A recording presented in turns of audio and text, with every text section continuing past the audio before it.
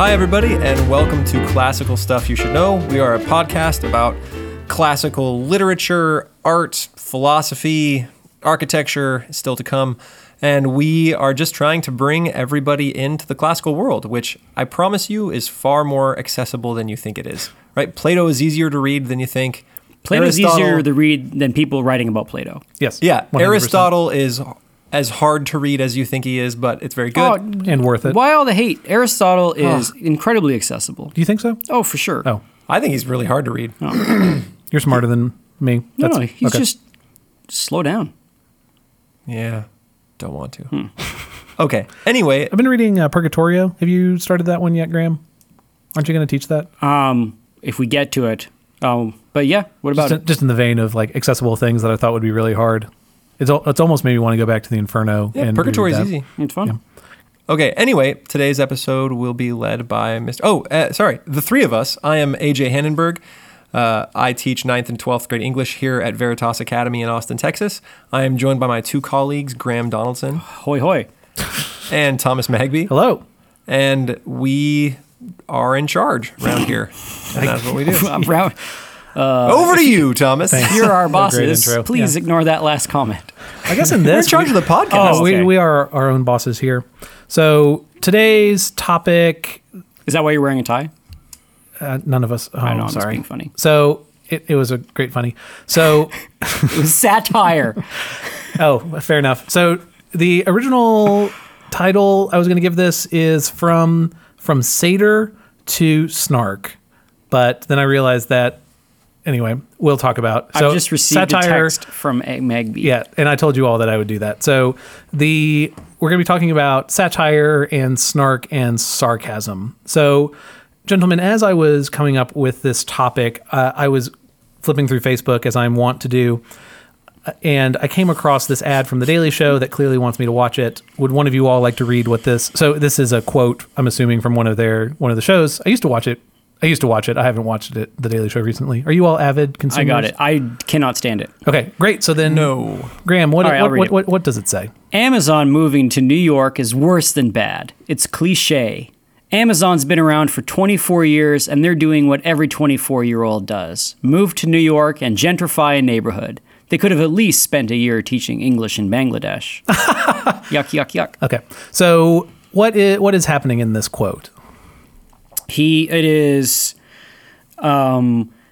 like pointing out what the commentator or the comedian thinks is a social ill. Amazon moving to New York and making it harder to live in this city because they're going to make it more expensive. And wrapping that up in something that is somewhat clever and funny by saying that Amazon is like a 24-year-old who is moving to New York and gentrifying neighborhoods. So he's taking something that he wants to maybe have a serious conversation about or feel something serious, Amazon moving to New York City, and is satirizing it. This is what this is. Satirizing Amazon's move to the city and saying that it's going to be do this bad thing. And if they're going to do this bad thing, they might as well at least do one good thing that 24-year-olds do. These idealists do. That's a gap year in Bangladesh. Yeah. So, AJ, is it funny? Kinda. I've taken it out of context, and I'm probably anyway. It would probably be much funnier if we were actually watching the show. I'm sure people laughed at it. I'm sure people laughed at it. I'm sure they have a live studio audience, and I'm sure clever. That's probably the right word for it. The funny thing about teaching in Bangladesh, that's kind of funny. Yeah. Mm-hmm. So there is a cleverness to it. The comparison and the wit of saying like the 24-year-old company is like a 24-year-old kid, and they're doing the same thing that a 24-year-old kid does. That's witty. Yeah, and I'm vaguely aware that there's some famous quote that if you have to explain a joke, it's not funny. So I'm sure us dissecting it makes it hilarious. But sure, I'm sure in being told it was laughed at and then probably moved on from there. Mm-hmm. I did not watch this episode, but it likely was the culmination of some sort of segment that there was information about Amazon moving to New York, and then this quip offered either at the end or at some point to wrap up the segment. So Graham, you used the term satire to describe this. Would you all both agree that this is satire? Satire, as I understand it, is you're either making something extreme or you're showing something, or you're using like a little silliness or an absurdity, but you've got a social point that you're trying to make. Yep. Whereas if you don't have a social point, if you're just trying to be cutting, I don't know what it would be called. Maybe sarcasm. No, sarcasm's a little bit different. But satire usually has like some kind of good or some kind of message that they're wanting to show. Sure. Whereas there can be humor where there's no message. It's just something humor. terrible. Here's a dude who walked into the door of a dryer. Yeah, or like saying a joke of something that is truly, truly horrible because people don't know how to deal with the horrible thing you said other than just sort of laugh nervously about it. So like this is maybe, the dead baby jokes or the Holocaust jokes, right? Like that's not satire. That's saying horrible things because they're so terrible. Terrified. We don't really know how to deal with hearing something terrible other than just to sort of nervously laugh at it. Yeah. So I'll just read off. This is a definition of satire: the use of humor, irony, exaggeration, or ridicule to expose and criticize people's stupidity or vices, particularly in the context of contemporary politics and other topical issues. So expose and criticize people's stupidity or vices. Mm-hmm. Is satire a particularly new thing? No. Nah. How far back do you think it goes? They had, what was the famous gin? There was like something to do with when there was like a bout of drunkenness happening in England, and there was a famous, was it Swift? Oh. Swift was a famous satirician that talked about gin consumption in England. Sure. I think of Swift for the Eating Babies, the Modest Proposal. Yeah. There's a really, really old one from ancient Greece. There's a movie made about it. I think Chirac was built on this film. Oh, the women refused that's to... That's Lysistrata. Yes. Mm-hmm. That's a Greek... That is a comedy. Is it satire? So this is fun. So in my original conception of this topic, as I said before, it was from satyr to satire, or from satyr to snark. And so we've talked about this before. At the Great Dionysia, at the competition every year, there would be 3 tragedies and a comedy that would be submitted. Well, in addition to those, so the tragedies were taken seriously. The comedy wasn't taken as seriously, and it took, I think, 20 years. It took some amount of time before the comedy was added to the cycle of the competition. Well, an additional piece was added, and those were the satyr plays. And so the satyr plays were more like, I don't even know what to call it, like a burlesque, like a... It's just mocking, like... It's body. Yeah, body is the right word for it. With a W. Yes, and it... Bawdy. In the same way that the Great Dionysia is a celebration of Dionysus, essentially this play is... I believe the satyrs were creatures that supported, that were for Dionysus. Satyr. Yeah, S-A-T-Y-R. I keep thinking you're saying satyr, like the Jewish satyr I'm dinner. so sorry. No. S-A-T-Y-R. Oh, the satyrs. Yeah, satyrs. Okay. Satyr. I thought you were saying like satyr, like the satyr dinner. No, and I was that'd be like, weird. No, those are the little woodland creatures that have the feet of a goat and the body of a man. Those are satyrs. Mr. And so Tumnus. What's that? Mr. Tumnus, yes. So he was a faun. Oh, how dare you. So the satyr plays actually had satyrs in them. That was why they were called that. So they're mocking. So the only extant satyr play we have is about when Odysseus is hanging out with the Cyclops. What's the name of that Cyclops? Polyphemus. No one. Yeah, no one. Yes, that whole scene. Oh, that's Odysseus. So that's Never Odysseus. mind. Yes. Polyphemus. Yes, so there's a satyr play about that, where it's essentially the satyrs who are helping Odysseus, but accidentally. It's kind of funny, but not really. It's one of those things you lose in translation. But that term satyr is not where we get the term satire from. Oh. Yeah, so anyway, that's my fun tangent to say I thought a thing and it was wrong. So I'm preempting classical stuff I got wrong. So, and satire is even older. So yes, it's popularized by essayists in England, in Europe, but it comes from even before that. Quintilian kind of created the word to describe. Oh, where's his name? Luce. Of course, I'm going to lose it. He eventually created the term, but what he was describing was a specific literary technique. So in the same way that Shakespeare would write in iambic pentameter, satire had limits to the verse, to the rhyming. It was a specific type of literary work. It was a form. It was a form of literature. But that obviously is not how we use the term now. All that to say, it's very old. Graham, you're getting at the important pieces of it, that satire is not just you laughing at a thing, but it's to point out the problem with the thing. So I think of satire for A Modest Proposal. There's another famous example of it. I'll read. This is a great book, Liturgy of the Ordinary, which is not a classic, but it's a very good book by Tish Harrison Warren. One of my favorite scenes in literature is when the Lilliputans, is that how you say that? In Gulliver's Travel, think that because Gulliver keeps checking his clock, it must be his god. It was Swift's clever commentary on his era's worship of time, hurry, and efficiency, which applies just as easily to us today. So a form of satire. Is this my tiny black square god that I keep looking at? I didn't want to make that comment, Graham, but here we are. So Gulliver's Travels would be an example of satire. It is mocking the English because they keep looking at their clock. They're obsessed with time. Okay. Another famous example is Modest Proposal by Jonathan Swift. This one you all know. Yep. It's where he's talking about Irish. Yep. What to do with the Irish. Yep. So have lots of Irish people and they're all very hungry. So a thing to do with them is to eat the babies and to make handbags out of the skins. And it's weird, but is obviously not meant as literal. He's wanting to showcase the fact that the English just do not think of the Irish as humans. Yes. Yeah. And that bureaucracy can sometimes be unfeeling and do horrible things. Yeah. So is satire, I don't know, what do y'all think about satire? It's incredibly powerful. And it's incredibly difficult to do well. Which is interesting to say because we're so inundated with that kind of ethos on the internet right now. Like the internet is filled with that kind of humor, as your meme that you sent to us pointed out, or the little joke that you sent to us from The Daily Show pointed out. So the fact that there's lots of it nowadays, I think still doesn't belie the fact that it is difficult to do. I think it's tiring over time. I don't think it has a lot of staying power. And so it needs to, and it feeds off of sort of outrage and anger, which has its own consistency or its own longevity problems. Yeah. You sort of need to move on to the next thing. It's vampiric. Yes. Right. Say more. It proffers nothing new. It feeds on other people trying to do things.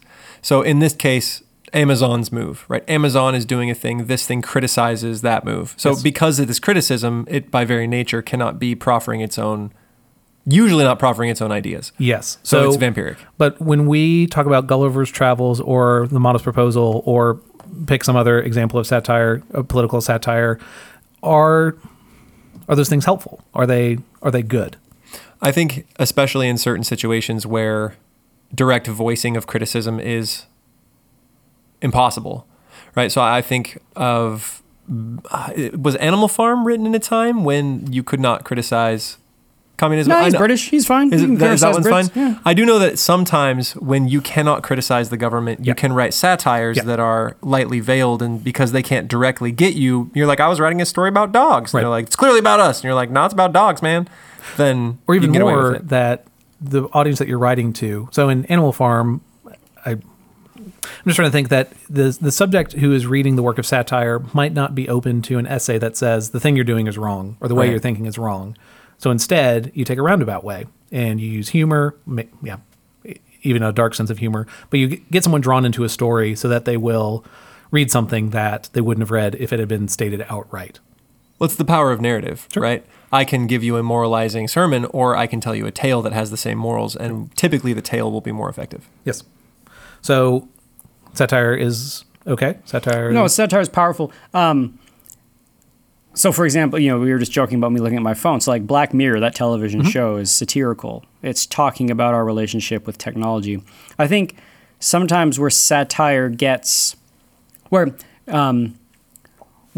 satire is doing something witty, but you fundamentally disagree with the underlying social point that they're trying to make, I feel like people get frustrated with that, right? So, I don't want to really divide it into left and right, but people on the left wouldn't find a clever person on the right making some sort of satirical joke about a silly thing that the left does. They wouldn't find that. They would say that's just not funny. Like they would move into seriousness, and the other way around. Like if someone on the left is doing something, like if you have two people at odds, and they're both cleverly satirizing somebody else, there's no fruit in doubling down on doing that better than the other person. Yep. So at some point, you need to stop making jokes and sit down and say, okay, what should we do about Amazon? Or what should we do about X? Yeah, I don't think Amazon, it feels pretty awesome about this joke. Yeah. And it's probably reductive to what they're actually doing as well. Yeah, if you were someone who loved The Daily Show and you worked for Amazon, you're like, well, there's actually really good reasons why moving to New York City is a good idea. You're going to feel like you're on the outside of this joke and that, like, modern television culture, internet culture is now against you because they found the whipping boy of the moment and it happens to be you. But don't worry, they're going to move on to the next whipping boy of the moment and Amazon can continue to do its thing. Well, that's the other thing is because it's vampiric, it often doesn't have that same staying power, right? We, like the Modest Proposal doesn't have it's interesting, but interesting as almost a historical piece, right? It doesn't necessarily say there are a couple of lessons you can draw from it, but I don't know that it has the staying power of something else written the same time period. Oh, interesting. So satire, I guess by definition must be more for the times. Yeah. It's addressing a specific issue. Right. So it is more for the exact time period. So then helpful as a historic study to say at some point the Irish were treated very poorly, but now we've moved past that. It won't say the same things, just as this joke a month from now or once Amazon moves, it will fall completely flat. Yeah. Or once it maybe proves right that Amazon actually brings a lot of social good when people are saying it's going to bring a lot of social bad. That joke's not going to age very well. So, satire is a really of the moment thing that doesn't age very well. So is there classical satire? So all that to not answer your question, is it okay? We still haven't answered that. I think your answer is no.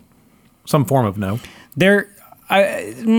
The thing is, there's also the way that one does it. So there is sort of charitable satire, and then there is an uncharitable satire.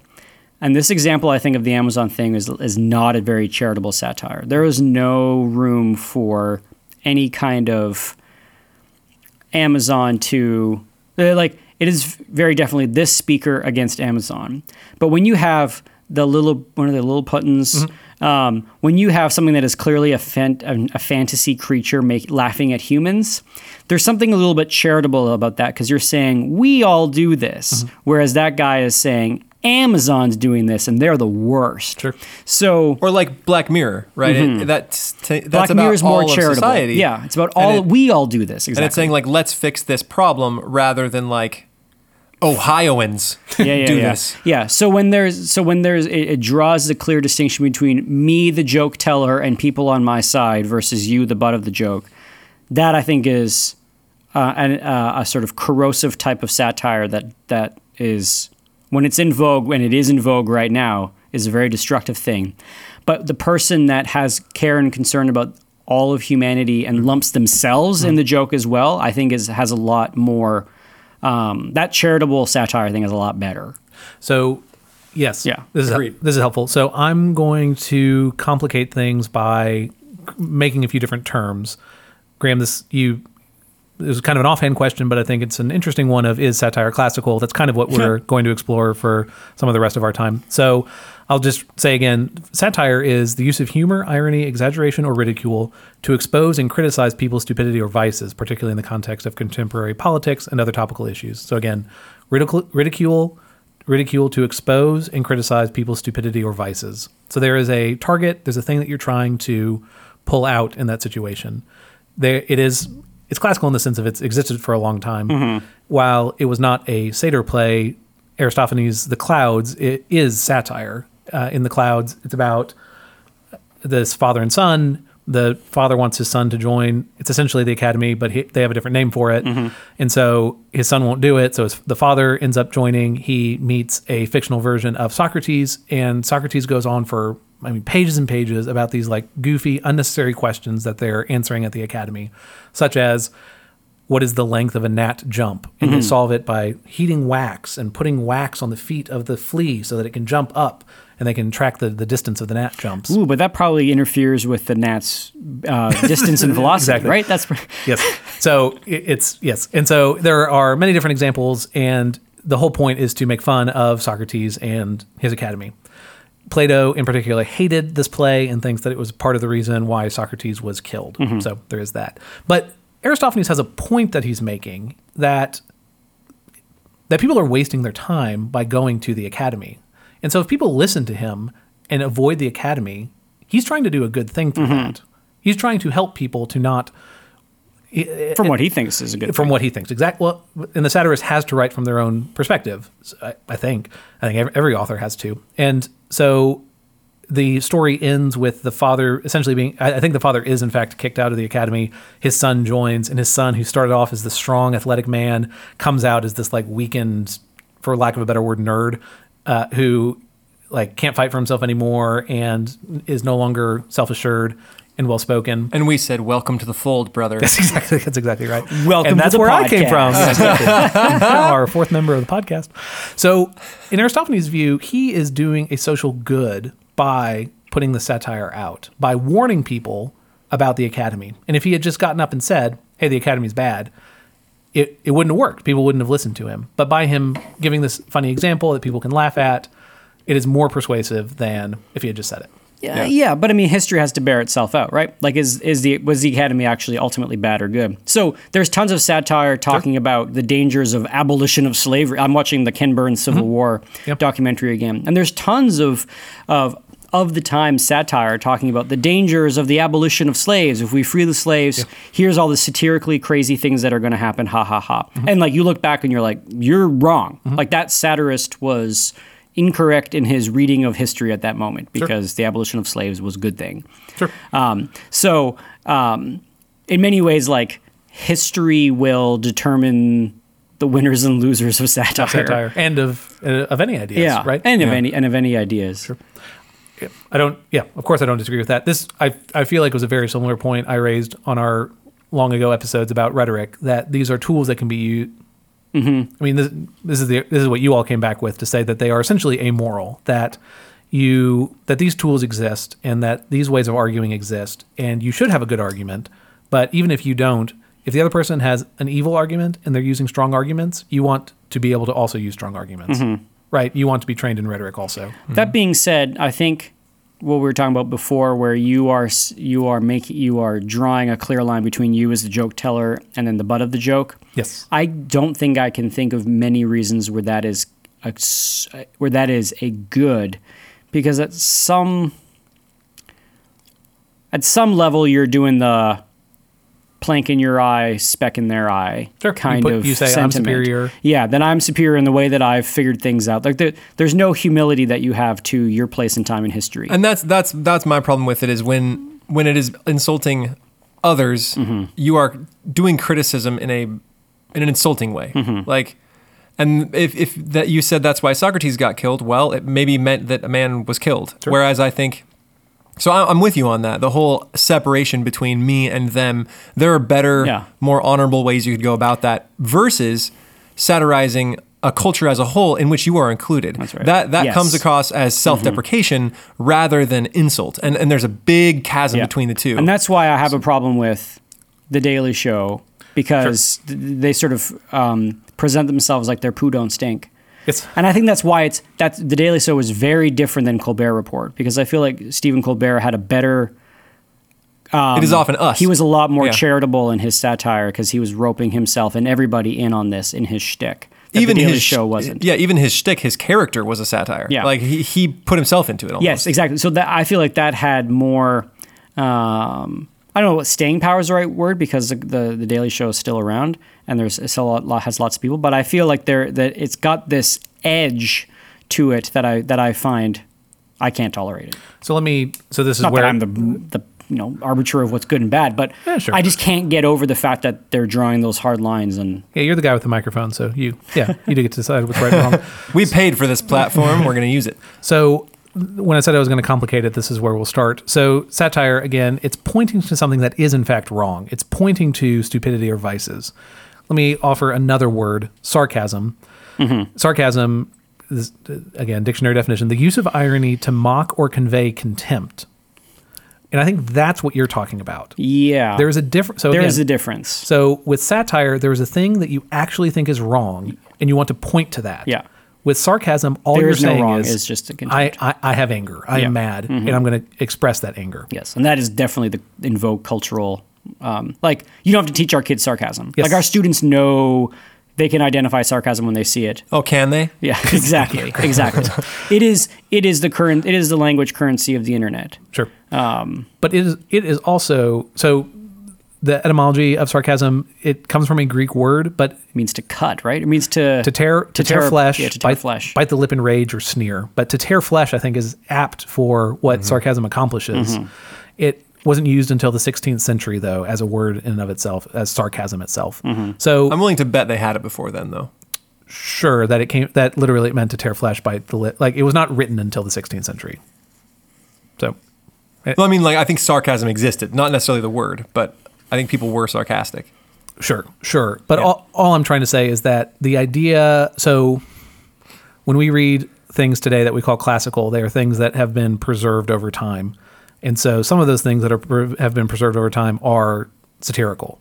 So there's some value that people saw in them such that they, monks for hundreds of years wrote it down over and over again. That exists for satire, that doesn't exist for sarcasm. Yeah, I think that's right. Maybe Right. that's the way I'll say that. Because again, sarcasm is A, highly contextual, and B, offers nothing. Whereas at least satire can offer, if satire is, like we've been talking about it, historically correct or in tune with maybe justice. When satire is in tune with justice, it has staying power. Sure. Sarcasm is never in tune with a virtue, I don't think. Because sarcasm is not meant to convey a virtue. It's not meant to point to an actual problem. It's a means of expression, right? Yeah. Yeah, I'm in my own philosophical question. Great. Can sarcasm ever I think it can be. point to a virtue or ever be a tool in aid of virtue? I think it is a broken tool in aid of virtue, right? You can use sarcasm to point out that people are doing something stupid, but or call someone stupid if they're being stupid, but that there are better ways and more honorable and more just. That's my question. Is There are better ways to do it. I think. I can think it can sarcasm be ever honorable and just? I would say probably I not. don't think so either, which is kind of fascinating. What? How so? Well, just that why do we? I mean, Great. why tolerate it? There it is. Thank you. Okay. So that is a question that, listener, I hope you will, let bubble for the next couple minutes as I bloviate. So to add good word. more nuance to our discussion, we've had He is right now all over. He's satire. bloviating everywhere. Thanks. Wow, all over the place. Oh, on the new table. Oh, I'm so sorry. So again, satire is pointing to a thing that is wrong, a stupidity or a vice, and saying that's wrong. Sarcasm is an expression of contempt. And then a third definition. Listeners, I'm sure you've heard many times, I have not kept a commonplace book until now. So I am following in, I believe, Graham's footsteps by using note cards. Oh, as my opposed dude! to a You book. give up video games and TV, and look what you're producing. I'm trying to not have jealousy. That's your boxes. You don't need jealousy. You just need self-control. I need. So, Yeah. Oh, ouch. all right. That sounds so hard, though. Yeah, well, it's worth it. Virtue is its own reward. So part of this is Graham's recommendation of using note cards. The other reason, a commonplace book, will probably be an episode at some point in the future because we've never actually talked about it.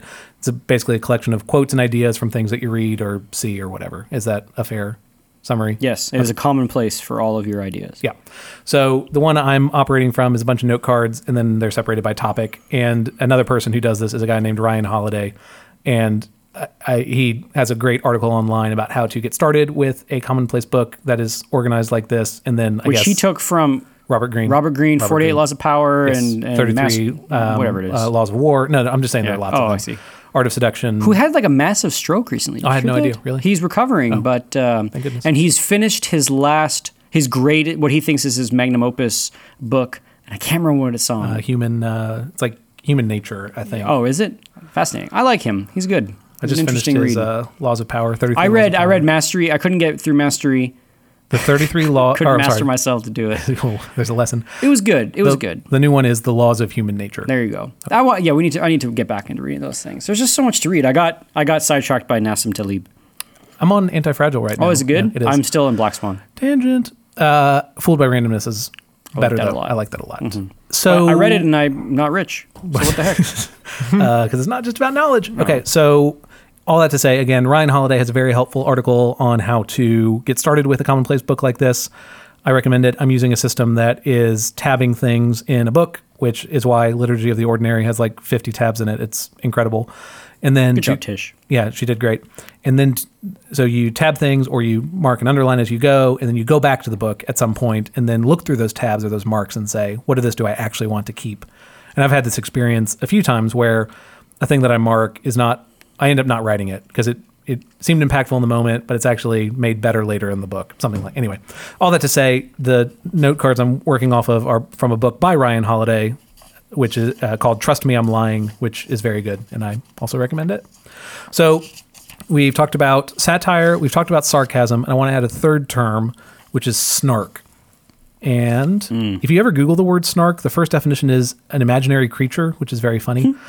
So the definition that Ryan Holiday gives for snark is, you know you're dealing with snark when you attempt to respond to a comment and realize there is nothing you can say. The remark doesn't mean anything, though it still hurts. And the person saying it doesn't care enough about what they said or anything else for that matter that would allow you to criticize them back. What do y'all say about snark? What's the difference between snark and sarcasm? Not much. I think the lack of I think maybe the lack of care of something coming back is maybe the big difference. I don't even know. Can you read that definition of snark again? Sure.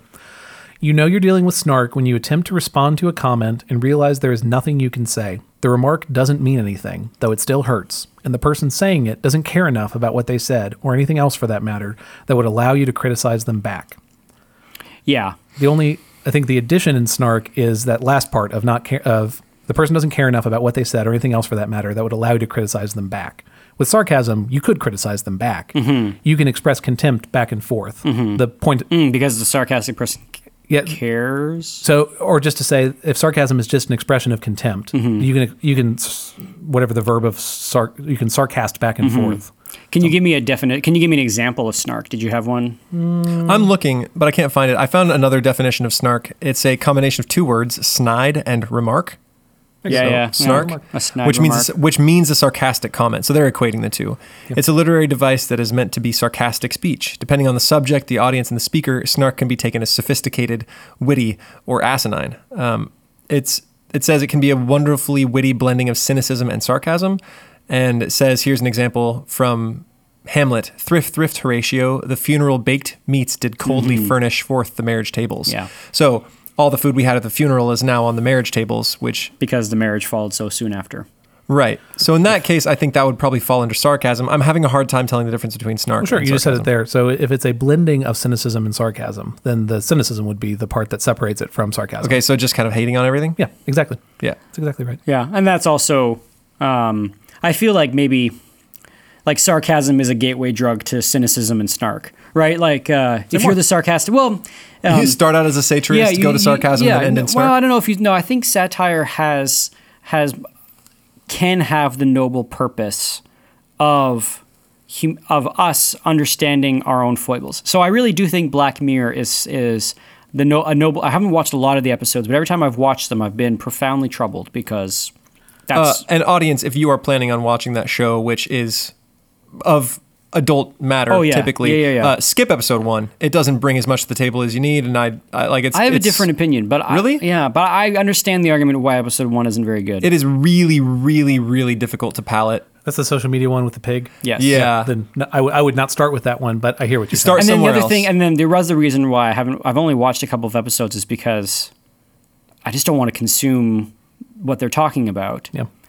But because it's showing the Black Mirror, it is showing a mirror to our own actions. Anyway, but that's besides the point. So I feel like satire does have a social and noble purpose at times, especially in times of profoundly going the wrong way.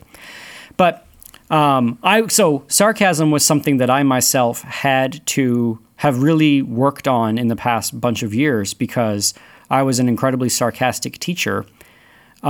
Because it feels so good to be sarcastic, and the fruit was so low when you're dealing with teenagers. Now, I say that now looking back because it's a terrible thing, but I think a lot of young teenagers of our generation fall into that trap of sarcasm because the kids tee you up and you can take those opportunities, and you get a lot of sort of social feedback. Like the rest of the students think you're awesome. Yeah. But it's terrible. Why is it terrible? Because it erodes your relationship with that child. It rends the flesh of whoever you're being sarcastic. It rends the flesh of whoever you're being sarcastic to. And I remember even realizing, like, I was sitting at one Society of Classical Learning conference many years ago, and I think Jamie Smith was presenting at it a long time ago. It was when we were in, I can't remember where we were in. It may have been Austin many years ago. And I remember having this profound realization that if I'm going to be a good teacher, I actually have to love the students. Yep. I actually have that quote written in my commonplace. Yeah, that, and I meant it. And at that moment, I realized, like, I need to not be sarcastic because it's cheap wins. And maybe you could couch it in teaching, you're giving them a teaching moment, but you're just embittering people to you. And I feel like if you go, the more sarcastic you are, the more students I think are going to eventually dislike you. And then you're going to move into more cynicism because you're going to say all teenagers are terrible because all the ones I know hate me. and you realize you are the problem, not the students. So I really think that sarcasm is like, a gateway drug to cynicism and snark. Because you and sort of salts the earth for actual affection and love. Yeah. So I guess we'll continue with this. So Ryan Holiday has a chapter on Trust Me, I'm Lying on snark, and all these quotes come from that.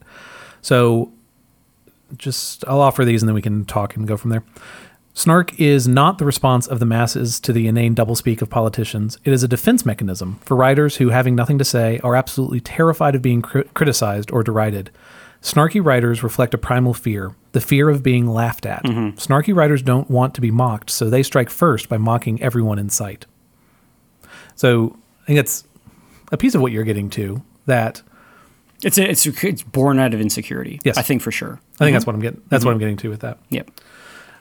Following that, there is a reason that the weak are drawn to snark while the strong simply say what they mean. Snark makes the speaker feel a strength they know deep down they do not possess. It shields their insecurity and makes the writer feel like they are in control. Snark is the ideal intellectual position. It can criticize, but it cannot be criticized. Mm-hmm. So that's, Graham, your point of it being very dangerous, I think, is the point I'm driving to with this. It's corrosive. Like, yes. it just eats away and then.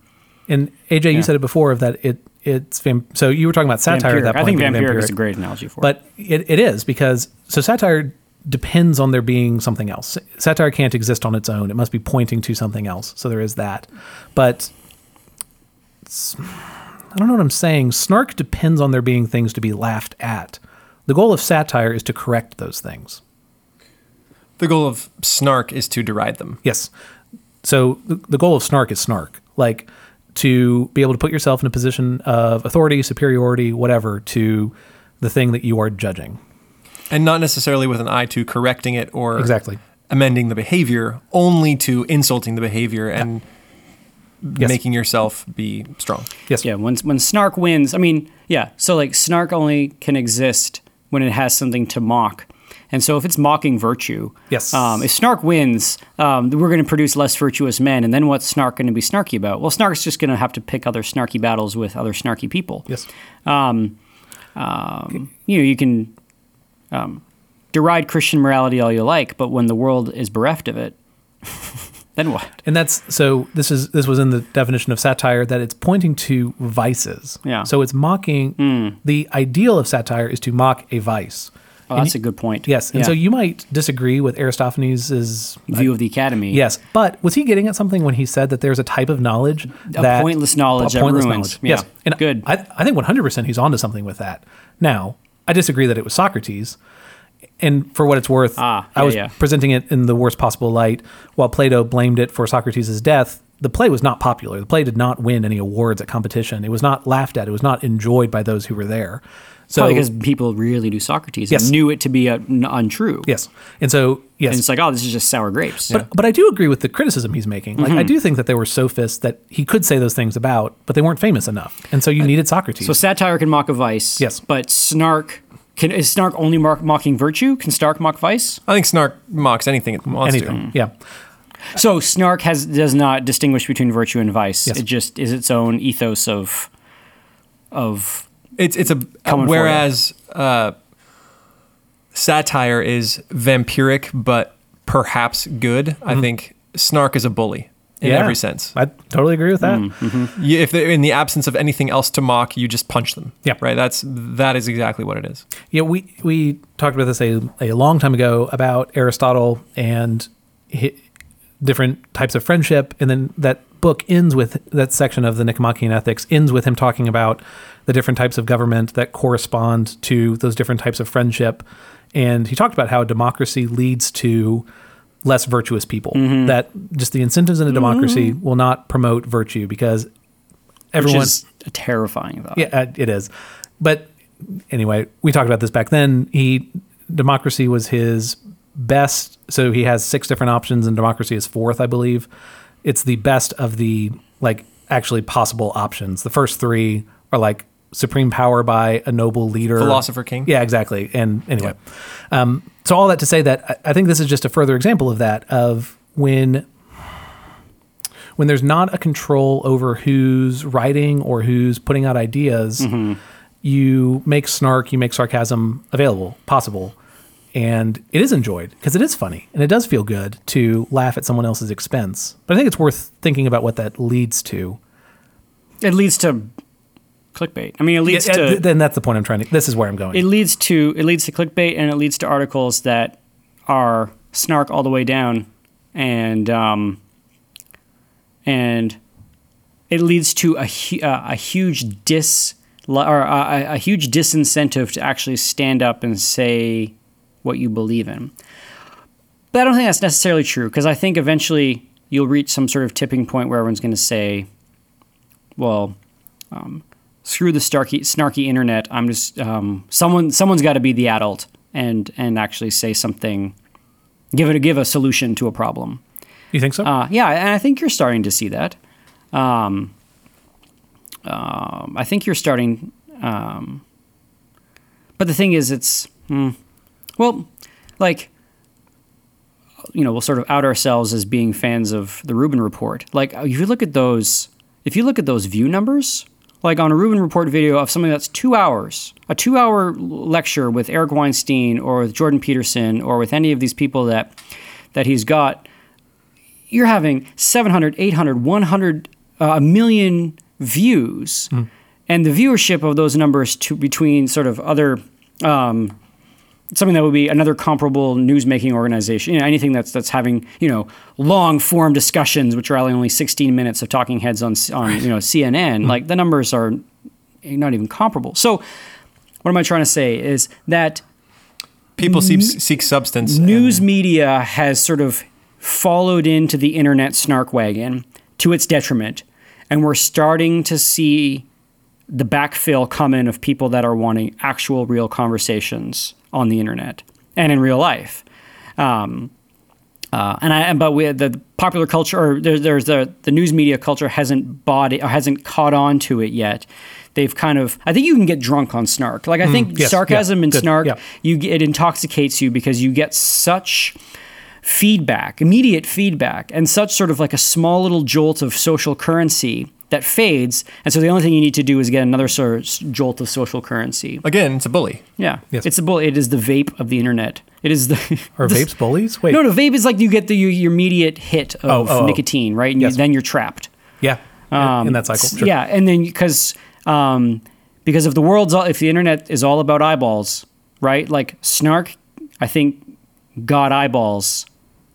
And, the history of Gawker, right? That's a fascinating history. And there's Ryan Holiday wrote a That's book what I was about going it. to say. Yeah. So this book, Trust Me, I'm Lying, is written in 2012, and then Gawker's bankruptcy, I believe, is 2017. So, and then Because of the craziest thing. Hulk Hogan's sex tape that was and then the lawsuit that was sponsored by Peter Thiel. I mean, that story in and of itself is just bazonkers. Yep. Ryan Holiday wrote a book called Conspiracy. You can read that if you want to. There's also a Netflix documentary. Oh, really? What is it? I haven't. called? Oh, good. I just watched it. I will. Is it worth watching? No. Oh. No. The New York Times review is something to the effect of that this documentary is supporting freedom of speech, which allows bombastic documentaries like this to exist also. Oh. So anyway, it's a lot. It's quicker to watch that than to read the book. Yeah, I like guess is reading all I'm books saying. better. But I'm sure Conspiracy is very good. So where are we right now? So satire in its best form is pointing to a vice, which is a good thing. We should be able to laugh and make fun of and acknowledge things that are wrong. And we should not, be able to laugh at them, not with them. This is a tangent that might be a future. Anyway, I've talked with my leadership class many times about friendship of the world being enmity with God, James 4:4. And there's a difference between that satire and then actually just reveling in whatever that vice is. I think that's a line that high school students need to really be thoughtful about. Probably adults also. They think they're satirizing it when really they're just enjoying it. Yeah. But virtue signaling that they Yes. they know it's supposed to be wrong, Yes. but in reality they just love being in it. That. Yeah, we all do that. Yes. So satire is helpful. And then also, I think there is something helpful. This is, I guess, a second point, that the smaller your group of people, I think the more helpful satire is. As perhaps an unhelpful, I don't know, as an example of this, while Sarah and I, my wife and I do in fact have a perfect marriage, we did have what some might call a fight, a conflict of some sort the other day. Can't even. Yeah, I can't even imagine. And since I'm the one with the microphone, obviously it was all her fault. No, I'm just kidding. Dang. Just kidding. It was all my fault. But to approach the forgiveness in that situation, I needed to make fun of how I had acted before. Yep. And so I was able to satirize myself and make fun of what I had done, which then led us into forgiveness and reconciliation. So there wasn't a meanness in it because it was about myself. But even if she had satirized me, that it's just the two of us having that and there aren't many people watching, I think can make satire more helpful than this is the problem you all were addressing in the first 20 minutes of this episode, that satire can be bad, especially when it's public, especially when it's online. So smaller the community, the more helpful that satire can be. So second thought. And then the third is that, yes, snark is entertaining, but we're the ones who feed that. And so what we get for feeding the desire for snark is more snark. So Graham called it clickbaiting a second ago, but just think about that. What that literally means is that we are feeding it by clicking on it, that people are getting paid advertising money because we are attracted to snark. And then that creates more snark on the internet. So I just think we should be thoughtful about that, of what we consume, because if we are enjoying snark, then we will look for more. And I think one of you, I think, said shrivels the soul, something to that effect. So I think those are the main ideas here. So this is why you were uncomfortable with reading William Blake, because you consumed it? Yeah, so if So to fill the reader in on our conversation, after our William Blake episode, we had a long conversation about the appropriateness of bringing that material, which by even a charitable reading is heretical and bad for the soul. We discussed if it was appropriate to ever bring before students, and in what case it would be appropriate to bring in front of students. And having read it on air, is that something that we should also avoid? I think was the question. And so we had just discussed it, a little bit of background. So fill in the listener. Yes. So a piece of that question, and it was addressed in the episode, so you all heard that, of should we present these things should we read them, I guess, in the first place, and then should we present them to students? And so, or should we present ideas that are contrary to, the three of us in here are Christians, should we present something that is against a Christian worldview to our students? And the answer is yes. Like, of course we should talk about and present things that are contrary to what is true, but it matters how we do that. And so you shouldn't be snarky about it. Shouldn't be snarky. This is a great point. And then I didn't even think about this point. Because I think people can Christians can say, okay, fine, I'm going to expose non-Christians to Dawkins theories of evolution, or Richard Dawkins, or William Blake, or things that are. But I'm going to do it and be a real snarky toot about it. Like, I don't think you're helping in that sense. It's a great point. And I even would go as far as to say I don't think you're helping if you're satirizing it. Depends how. I guess it depends how. So again, sarcasm or snark where you're only expressing contempt, that would be Yeah. that would be bad because you're not actually addressing the problem with the thing. It's not, Yeah, I guess not it's- intellectually honest and it's not charitable. Yep. It's not gracious. Yep. It's all the truth with none of the grace. I I guess if I said satirizing William it, Blake's perhaps. like that, 45-year-old guy at the bar that's trying to hit on girls. You know, like if you do it that way, you're kind of pointing to the fact that he's espousing this lifestyle of like indulging in pleasure is self-actualization of my eternity or whatever nonsense he says. And then you can show that to be this sort of absurd thing that it is. It's like, this is what skeezy old people do to try to hit on younger girls, and they think they're virtuous because they're developing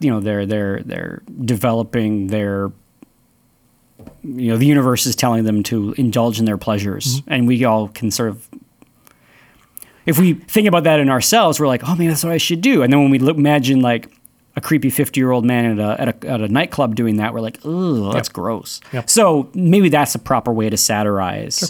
And that's, I guess, with wit, you said that what you're doing with wit is you're comparing two things that are alike, right? And so there's a way with satire of doing that. Yeah, there's a way of helpfully doing that with satire, comparing two things, showing that a view is vice.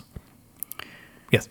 Or also you could just, I don't know what I'm saying, present satirical works. I mean, that doesn't sound quite right. Is Dorian Gray?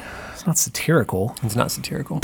Yeah, I'll have to think about that one some more. But so those are kind of those three pieces. So satire can be helpful, not always helpful, but can be. Snark, I would say, probably never. It's not helpful, but it's entertaining, and that's, I guess, the tension to leave with. Of I'm probably going to click on some clickbait later today of taking down some political figure and laugh at it, but it's not actually good for me. But I don't know that it can ever.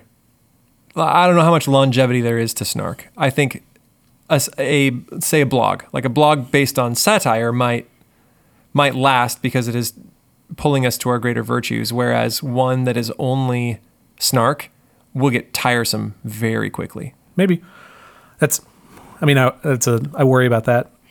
Well, the trouble, But like clickbait, that's the thing, is it's clickbait and it's a one-off. Like I never return to a clickbait.